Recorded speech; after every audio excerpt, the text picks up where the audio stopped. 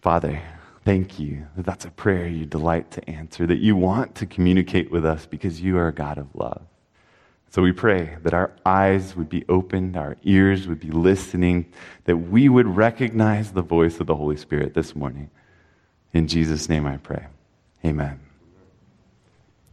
Justin turned to his dad and he said, "Dad, I know what I want." Justin was in high school. He was going to be a freshman. And he said, "I know what I want, Dad. I want to join the varsity football team." And his dad looked at Justin, and his wheels began to turn. He began to think and mull it over in his mind. He didn't want to tell Justin no. He didn't want for Justin to feel like he wouldn't be able to do something. But he was afraid for Justin. He was afraid that there were too many odds stacked against Justin.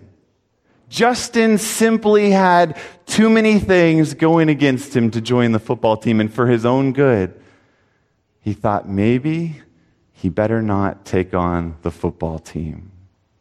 We've been looking over the past 3 or 4 weeks at the different barriers that Jesus is able to break in our lives. I want to invite you to grab out your Bible or grab the Pew Bible. And if you grab the Pew Bible, go to page 1015. And while you go there, I'm going to show you a picture of little Justin. This is little Justin when he was growing up. We'll go back. All right. There's little Justin as he was growing up. Justin was born with cerebral palsy. So he had to wear braces on his legs. He had to walk with a walker. And little Justin wanted to play football because Justin had a vision. He had a purpose. He had a desire for something more in his life. Jesus has something more in store for you, I believe, as we see in story after story. You remember the stories that we've gone through? Just a pop quiz. You remember the stories that have gone through in this series, starting in Luke chapter 18. What was the first story that we looked at? Does anybody remember? Luke chapter 18, beginning of the chapter, not quite at the very beginning, but we looked at a parable about 2 people who went up to the temple to pray. And one was a tax collector. Do you remember that story? And the tax collector was the one who recognized his need. The Pharisee had pride in his heart. The barrier that had to be broken for the Pharisee was pride, but really the tax collector had to break some huge barriers because a tax collector going to a temple, that just didn't seem appropriate because tax collectors were looked at as sinners.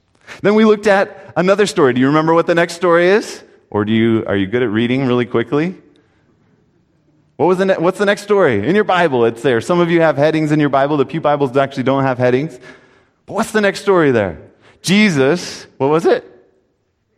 The rich young ruler, right? That's the main thing we focused on. But right before that, there's a little story that gives us a context for why the rich young ruler runs up to Jesus and is so excited about Jesus. Why was he excited about Jesus? Because Jesus had just blessed the children. Jesus had so delightful. He's there and the disciples are trying to turn the kids away. And Jesus says, "No, bring those kids to me. I want to pray for them. I want to put my hands on them. I want to come close to them and bless them." That's who your God is, right? So we see that the second part is that a barrier to getting to Jesus can be that we are too small. Is that what was difficult for them getting to Jesus? And also it was the disciples. It was those right around Jesus. But it was a barrier to these kids because they said, they're too small. They're not important. And you may not feel important this morning. But Jesus looks at you as incredibly important. Okay, so what's the next story in the chapter? The rich young ruler. What was his issue? He was rich. Good. That's good. It was in the title itself, right? So he was rich, and he had an issue with, I don't want to give up my stuff. I want to follow you, Jesus. I want eternal life, but do I really have to give up my stuff? Then what's the next story? Some of you are reading ahead, so I know you're there. What's the next story? I'm not hearing it. Speak a little louder. Maybe my hearing's going bad. What happens? Jesus is walking through Jericho, and he confronts, there's a blind man who's begging for mercy. You remember that story? We talked about it, I think, last Sabbath, if I remember right. Okay, so blindness, and also what else inhibited him from getting to Jesus? You remember? As he starts crying out, "Son of David, have mercy on me," they begin to say, "Be quiet." It's really strong. They're saying, "Shut up. Don't talk to Jesus. Don't cause any problems here. I don't want you to create a scene." So in the context of that, we go on to Luke chapter 19 and verse 1, and we read this. "Then Jesus entered and passed through Jericho." All right, so Jesus is going on his journey. He's passing through Jericho. He's on his way to the cross. He's on his way to Jerusalem, where he will give his life for his people who won't recognize him and who will crucify him. And as he's passing through Jericho, now, a lot of times when we're reading stories, you notice that we tend to stop. We read chapter 18, let's stop there. Don't read chapter 19 too, or see that the two go together. But I want you to pick out how this story goes along with the stories that preceded, of all of the odds that were stacked against people. Notice what happens in verse 2. "Now behold, there was a man named Zacchaeus who was a" what? Does that sound familiar? Did we see a tax collector on this list? Right, there was a tax collector who had issues in getting to God, but he went to the temple because he believed that there was something valuable to be treasured about God and that God was his advocate. We learned about how he prayed, "Be merciful to me," and that's a word only used one other time in the New Testament, used to describe what Jesus has done in becoming an all-sufficient Savior for you and me. He was looking for a Savior, and he went to the temple. But Zacchaeus, he's a chief tax collector. He's not just any tax collector, but he's the tax collector of tax collectors. If anybody shouldn't get any of Jesus' time, it's a chief tax collector. If anybody is a sinner, this guy has to be the extortioner of extortioners. And not only that, what does it go on to say? And he was what? Rich. The guy is filthy rich, you might say, in a literal way, because how did he get his money? As chief tax collector, he's collecting for the Romans, number one. Okay? Number one problem is that he is collecting for the bad guys, the people that are anti-God, the people that are godless and that the Messiah is supposed to come and do away with. Problem number one. Problem number two, they collect way too much. They would skim off the top and get some for themselves. He's filthy rich. He's got odds that are stacked against him. And do you remember a story that we just saw about somebody that was rich? And what did Jesus say about the rich young ruler? Do you remember how hard he said it is for a rich person to enter the kingdom of heaven? He used a symbol. He said it's harder for a rich man to enter the kingdom of heaven than for a camel to go through the eye of a needle. He chooses the biggest animal that they had around there and the smallest little hole, and he says it's harder for a rich man to enter the kingdom of heaven than for a camel to go through that tiny little hole. But then he goes on to say, the things which are impossible with men, have we come to recognize that it is impossible for us to be saved? I want you to walk out of here and you're like, oh, wait a second, how is that filled with hope? But walk out of here recognizing that it is impossible for you to be saved on your own. Absolutely impossible. But the good thing is the verse continues and says, but with God all things are possible. Zacchaeus was filthy rich. But not only that, we go on to read in verse 3, and he sought to, what did he do? To see who Jesus was. What is he having a difficult time doing? He can't see. Could we say that Zacchaeus is blind in a way? He's blinded to being able to see Jesus. Do you see how Luke has positioned this story? The Gospels are in different orders in different books, but Luke is the only one that includes the story of Zacchaeus. And he places it right after each one of these stories that are pointing us back to problem after problem that might be faced in getting to Jesus. All of us have blindness. And those of us who don't think we have blindness, we have the most blindness. Like the Pharisee who was like, thank you that I'm not like that guy who needs a lot of help. He was the most blind. He was the one that didn't recognize that he needed a Savior. We all have blindness. We all have deception in our lives. He was looking to see who Jesus was. This tells us something else. What does it tell us about his relationship to Jesus? What are some things that it tells us? A couple different things that it tells us. Any ideas? If he's looking to see who Jesus is, what does it tell us? He's never seen him before. Thank you, Keith. He's never seen Jesus before. He hasn't an idea of what Jesus is like. But what else does it tell us? Something else. He needs something. He wants to know who Jesus is. He has a desire. He's heard something about Jesus. And I don't know exactly what it was, but I know this.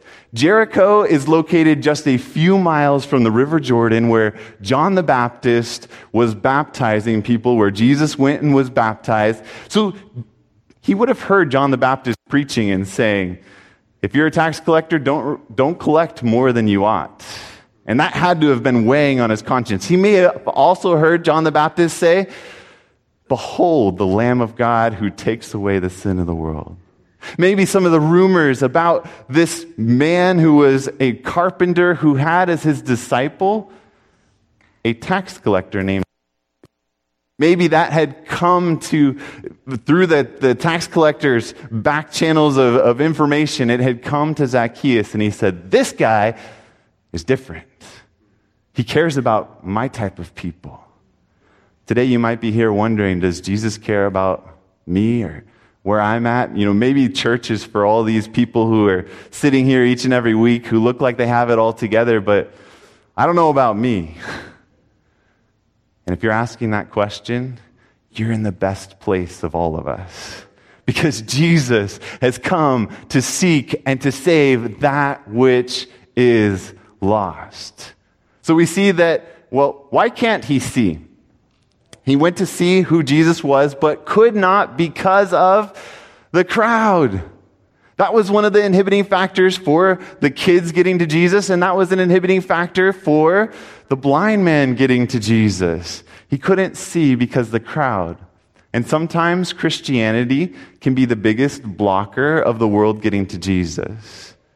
God forbid that sometimes pastors can be the biggest blocker of people getting to Jesus. That needs to lead me to a humble position of saying, God, what do I have to... I want to get out of the way so people can come in contact with Jesus. I don't want to get in the way of anybody coming to Jesus. Not only is that the reason that he couldn't see over the crowd is for he was short of stature. This has always been awkward for me as a kid because they would say, oh, your name is Zachary? Is that like Zacchaeus? Like, well, why are you so tall? Zacchaeus is so short. So apparently this tall, rich tax collector is trying to jump and look over all the people in the crowd, and he just can't see who Jesus is, and he longs to recognize who Jesus is. And so it leads him to do something. Now, Justin's dad, first, before we go there, let's look at, so the crowd blocks his view, we see that, and then we also see that he was too small, just like the children who weren't able to get to Jesus. Do you see the parallels that are really clear here between this chapter and the last chapter, except that with Zacchaeus, all of the odds are stacked against him. He doesn't just have one thing against him. He's not just a tax collector, and he's probably a proud tax collector. He's not just too short. He's not just too rich, but he also has a crowd in his way of getting to Jesus. All of these things, all of these factors should be limiting him from getting to Jesus. And so Brent looked at his little son, Justin, and he said, you know what? I'm afraid if you play football, it's going to be a little, I just don't want you to get hurt. But how about you run? How about you go ahead and join the cross-country team? Can you imagine? Here's a kid with cerebral palsy. He had to have leg braces as a kid. He had to use a walker as a kid. He can barely walk, let alone go out and run. But he went out and he tried out for the team. Remember, that's what his growing up years were like. But he went out and he tried out for the cross-country team. And when the coaches told the dad, they said, we have a policy that nobody gets dropped from the team so long as they're willing to work hard, they're willing to show up. Do you think that he could run 3 miles? Like, yeah, no problem. He's going to be able to run 3 miles. So little Justin, freshman in high school, began to run. He began to run. And the kids did something special. Rather than being that crowd that would hold him back, every time they got to the end of the race, of course, they were already done with their race, but they would be there at the end cheering him on. In fact, all of the teams would come together and they would all cheer as Justin came across the finish line. Because Justin was running for all he's worth. In fact, the coach said that the team started to run better because they were so inspired by who Justin was. Justin was somebody who, he didn't complain, and what did they have to complain about? How many of you like to go running? Let's just be honest. Good. We have a couple people here who like to run. But I know that there are a lot of people that I talk to, and I've told them, well, I go out running. They're like, why would you do that? That is so painful. Can you imagine adding to that you have cerebral palsy? Meaning you have a lack of coordination. The coaches said that often his knees would be bloodied at the end of a run because he would fall time and time again because he couldn't lift up his feet to be able to run. He had all the odds stacked against him. What is he supposed to do? He can't be an athlete. Why didn't his dad realize that? But he went on to run and to run and to run and to not stop running. Zacchaeus in verse 4, so he ran ahead. The crowd's in the way. His riches are in the way. He's probably dressed in clothes that make it really awkward to run. You've seen what robes are like. But imagine being in the richest regalia of robes, being the richest tax collector, being short. Hopefully he had it hemmed up high enough. And he goes running down the street. It's not a normal thing for a rich, wealthy person to do in Palestine, but he goes running down the street. Thankfully, everybody else was focused on something else, and hopefully they didn't notice him as he was running down the street for all he's worth, when all of a sudden, he sees something up ahead of him. Now, here's the cool thing. Have you ever wondered what a sycamore tree in Jericho might look like? I had always wondered what it was like until this past summer. I was in Jericho this past summer, and we're driving along in the bus, and they're like, oh, we're passing the sycamore tree that they claim that Zacchaeus had climbed up in. Do you want to stop? And most people were like, no, let's not stop. Let's just keep going. I was like, no, come on. We've got to stop. It's like, okay.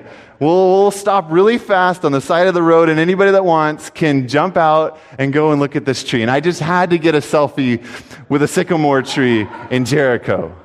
I just had to see what the branches are like. You see those branches, they really do extend long out over the park. Now, the people selling stuff under trees like that, they will tell you that this is the tree. But we know that tree is not more than at most maybe 1,000 years old or something like that, which Zacchaeus was 2,000 years ago. So this isn't the tree, but imagine, this could be the great-great-grandson of that tree. And maybe it's even planted in a similar spot. Who knows? But it might have looked a lot like this.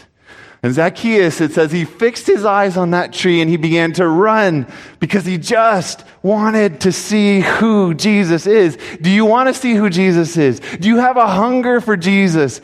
I don't care what barriers there are in your life this morning. The enemy wants to throw up every possible reason into your mind to convince you that you don't have what it takes to be a Christian, that you don't have what it takes to be a Seventh-day Adventist. He wants to tell you that you simply don't fit in.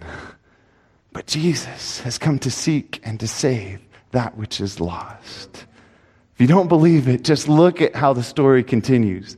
He ran ahead and climbed up into a sycamore tree to see him, for he was going to pass that way.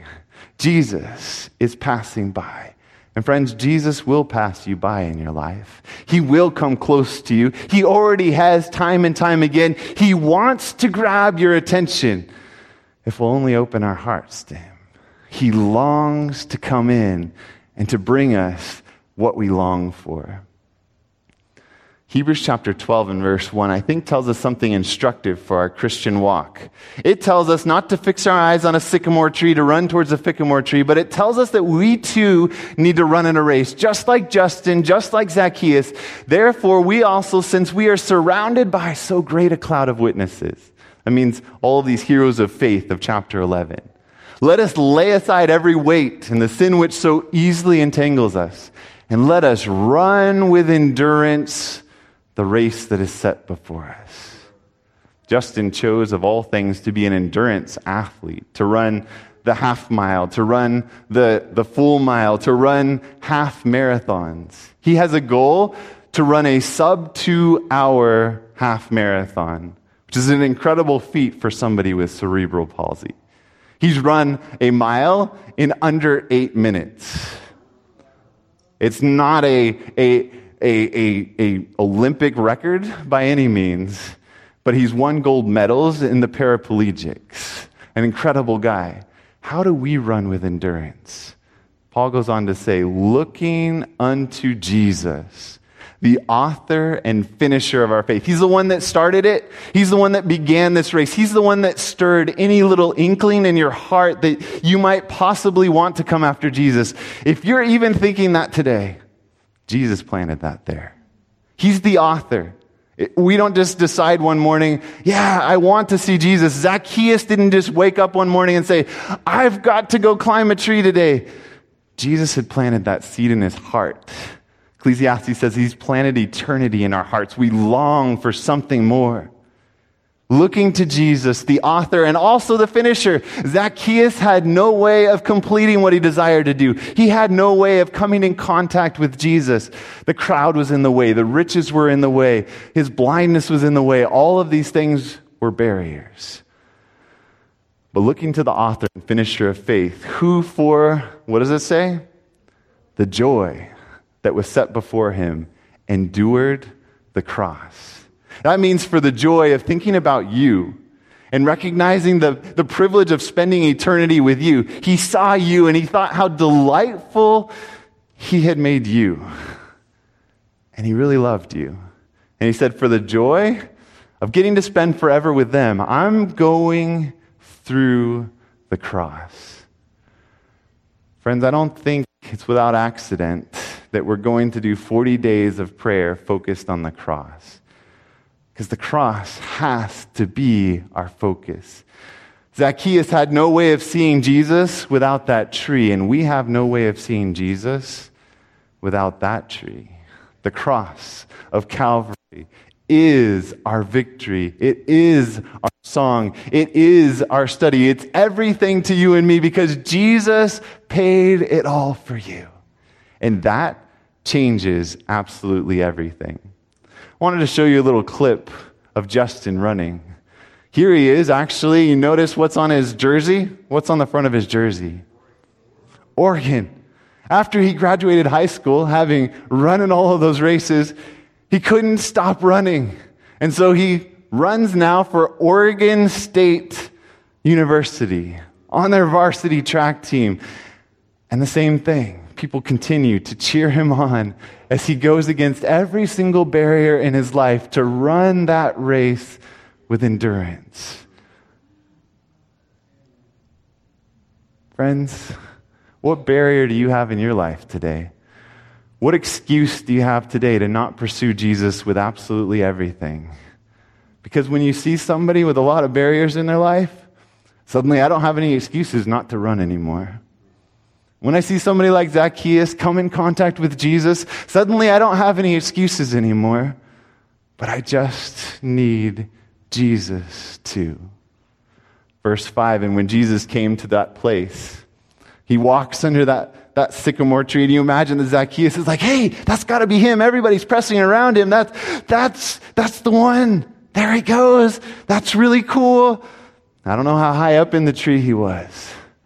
But imagine the shock and surprise And just let the words of Jesus sink in. He looked up. Zacchaeus is getting a little nervous. Okay, he's looking at me now. He looked up and he saw him and he said to him, Zacchaeus. All right, first of all, he knows his name. Jesus knows you.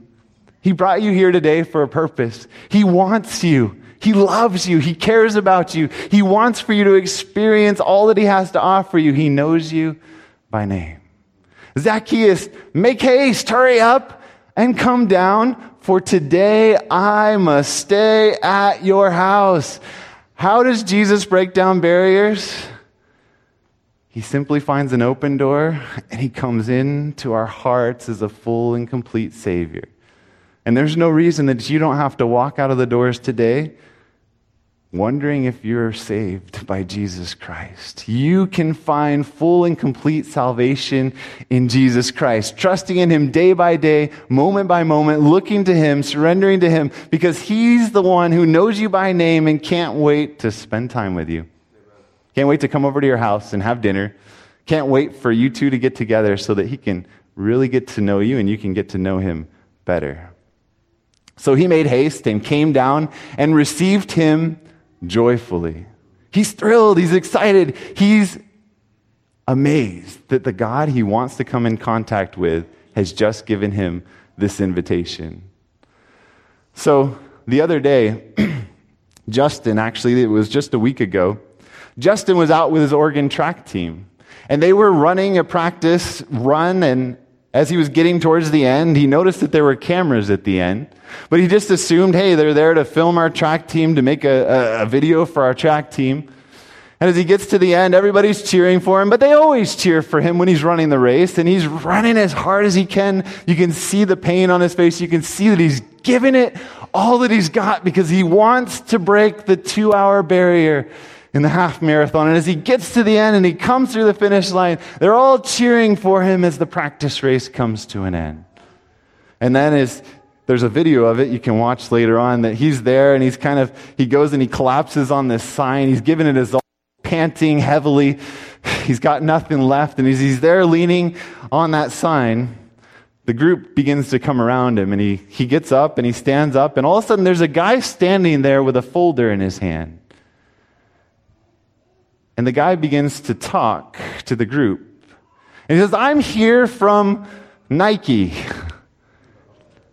And I'm here with a contract for one of you today. I'm here to give a professional running contract for the next 3 years to a man named Justin Gallegos. Justin is now a professional runner for Nike. Justin melted into the arms of this Nike representative. Can you imagine what's going through his heart? He loves to run. He loves to run the race with endurance. And he just got a full-on invitation to run into the arms of a professional company. You can see the joy on his face after he gave him a hug. In the video, he just melts in tears. The joy is overwhelming to him. He cannot imagine that this gift has been given to him. And friends, on that tree on Calvary, a gift was given for you that is full and complete. There's nothing you can add to it. You have been given a contract to live with Jesus forever. Will you accept it? Do you think he accepted this offer?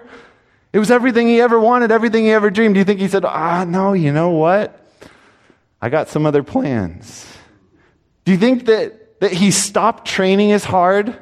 Sometimes we worry that if we look at the cross and we recognize the value of what Jesus has done for us, if we say that Jesus has accomplished absolutely everything, that he has fulfilled the law entirely, that he has died for every one of our sins, that he has gone through hell itself because he loved you and I more than he loved himself. Sometimes we get this idea that if we say that, then it's going to give us some sort of liberty to go out and live however we want. Is this guy going to stop running? He's going to run harder than he's ever run before in his life.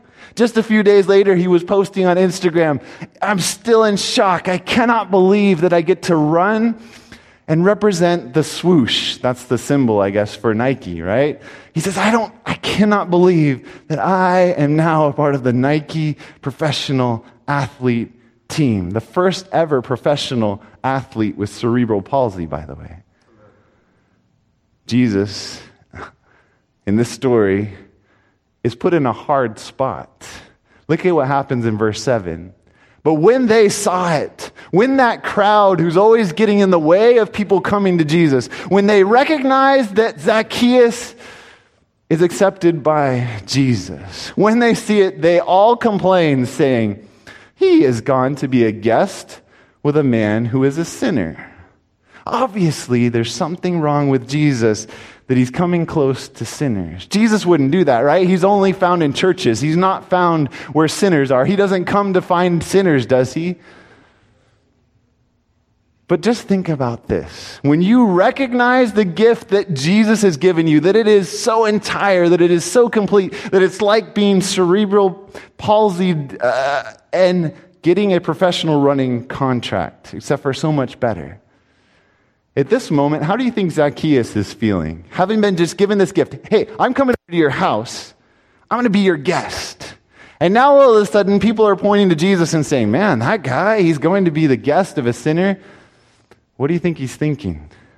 He's not thinking about himself. He's thinking about Jesus. And that's what happens when we fix our eyes on the cross. We're no longer thinking about ourselves, but we're thinking about our Savior. We're thinking about what He has led us to do. We're thinking about the life that He wants us to live and how beautiful it is, how wonderful it is, how precious it is, how it'll enhance all of our relationships, how it'll make us more loving people. And when somebody looks at us and says, man, you're just a sinner, how do we respond? Look at how Zacchaeus responds. Then Zacchaeus stood with all of his 5-foot-high stature. Maybe he's probably shorter than that. For those of you that are 5 foot tall, he was probably 4.5 feet at the most. I have that on good. No, I don't really. But he's probably 4.5 feet high, and he's there, and he says, "Look, Lord, I give half of my goods to the poor." Now let's just compute this for a second. Let's say this guy is a millionaire. For a pastor, that's a very, very rich man. Okay? So he has $1 million. Let's say that. Okay? What did he just say? $500,000. He says, I am going to give $500,000. And where is he going to give that $500,000? To the poor. Do you see what the first impulses of our heart are when we come in contact with the cross? When we come in contact with a Savior who delights in us, who loves us? Our first impulse is to help those in need, to come close to people that are hurting, because that's what Jesus did for us. So why wouldn't we do it for everybody else? Why wouldn't we come close to people and help them? So first of all, he says, $500,000, I'm giving it to the poor. So then, what do you think might be the amount that somebody would skim off the top if you are a tax collector? I'm guessing that it might have been 20%, because tax collectors were super hated and they were just not favored by the people. So I'm guessing that it might be 20%. So he goes on to say this. That would be how much out of $1 million? 20% of $1 million? $200,000. Thank you. Right? So let's say $200,000 of his wealth came from mistreating other people, from skimming off the top, from taking from other people. He said, half of my goods I give to the poor. And if I have taken anything from anyone by false accusation, I restore fourfold. Okay, maybe we better come up with a smaller number, huh? Because that's $800,000. So maybe it couldn't even be 20%, because basically, how much did Zacchaeus just give away? Everything. Do you remember the rich young ruler? Walked away sad because of his riches. But Zacchaeus, who had all of the odds stacked against him, who was a tax collector, who was blind, who was rich, did not walk away from Jesus because he accepted the gift of a personal, loving relationship with Jesus. Justin Gallegos said this: I was once a kid in leg braces who could barely put one foot in front of the other. Now I have signed a contract with Nike Running. This is from his Instagram account.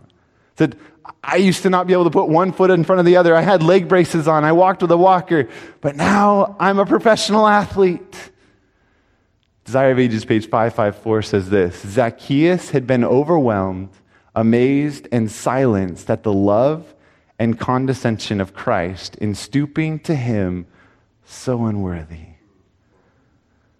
Don't walk out of here today without being amazed at who Jesus is.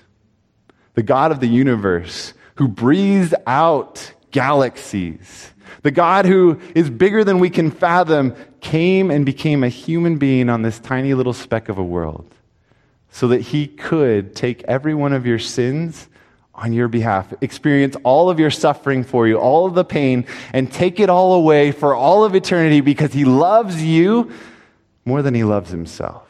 That's the reality of who God is. If you've thought anything else about God, dismiss it, please, because that's not the God of the Bible. He loves you more than you can imagine. Look at what Jesus goes on to say in verse 9. And Jesus said to him, today salvation has come to this house because he also is a son of Abraham. Last night in the appearing, we talked about, can anybody become a son of Abraham now, or do you have to be a Jew? What was the answer last night? Anyone can be a son of Abraham, and specifically it comes when you accept Jesus. But look at what Jesus says. Repeat this with me. For the Son of Man has come to seek and to save that which was lost. Now, I saw that there were a couple of you who didn't repeat that with me. So let's go ahead and try it again. For the Son of Man has come to seek and to save that which was lost. Let's do it one more time because I want you to have this memorized. The Son of Man has come to seek and to save that which was lost. Friends, that means you. Whether you realize it or not, he has come to save you. And he's longing to open his arms to you today. He's longing to come in and to dine with you today. He's standing at the door of your heart, knocking and pounding and saying, would you just let me in? Because I want to become friends. And through that, the surrender will happen. Through that, we're going to be able to give all and surrender all for Jesus because we recognize the love that he has for us. So we see clearly the parallels here in this chapter. He was a tax collector. He was too short. He was rich. The crowds were blocking his view. He couldn't see who Jesus was, but yet he was able to find his way to Jesus. Christ Object Lessons, page 394 says this: by beholding the matchless love of Christ, the selfish heart will be melted and subdued. The more we look to Jesus and his love, the more the change of our heart will happen. It doesn't come by looking at myself and trying to figure out all the things that I need to fix. It comes by first looking to Jesus and allowing him to point out the things in my life, allowing him to be my great high priest who works in my life to will and to do of his good pleasure. Feeling our inefficiency, we are to contemplate Christ, and through him who is the strength of all strength, the thought of all thought, the willing and obedient will gain victory after victory. And friends, that's why we want to go through this 40 days of prayer. That's why we want to take October 16 to November 24 to say, okay, let's fix our eyes on Jesus. Let's fix our eyes on the cross. Let's see if the more we contemplate this, the more that real change can happen, the more that the barriers in our lives can be broken down for real. Because I want Zacchaeus' experience. I just want to sit down with Jesus. I want to be close to Jesus. I want to recognize that he is more precious than anything else in this world. So that's why we're going to be going through this book, 40 Days of Prayer. If you missed the announcement at the beginning, we're going to actually give you the opportunity. This book is written by Dennis Smith. It's prayers and devotions reflecting on the cross of Christ, and it just has a daily devotional. You read the introduction first. It gives you the idea of where the book is headed. But the focus of the book is mainly on two things. And that is, number one, looking to the cross of Jesus Christ. And number two, praying for the baptism of the Holy Spirit in our lives. Because the Holy Spirit is the one who makes this real, who makes it valuable to us, who stirs in our hearts things that we wouldn't feel otherwise. I want to invite you to, number one, pray about choosing a prayer partner. And you may think, well, I don't have an idea yet as to who I would like as a prayer partner. And if you don't have that idea yet, that's okay. You don't have to have that idea right now.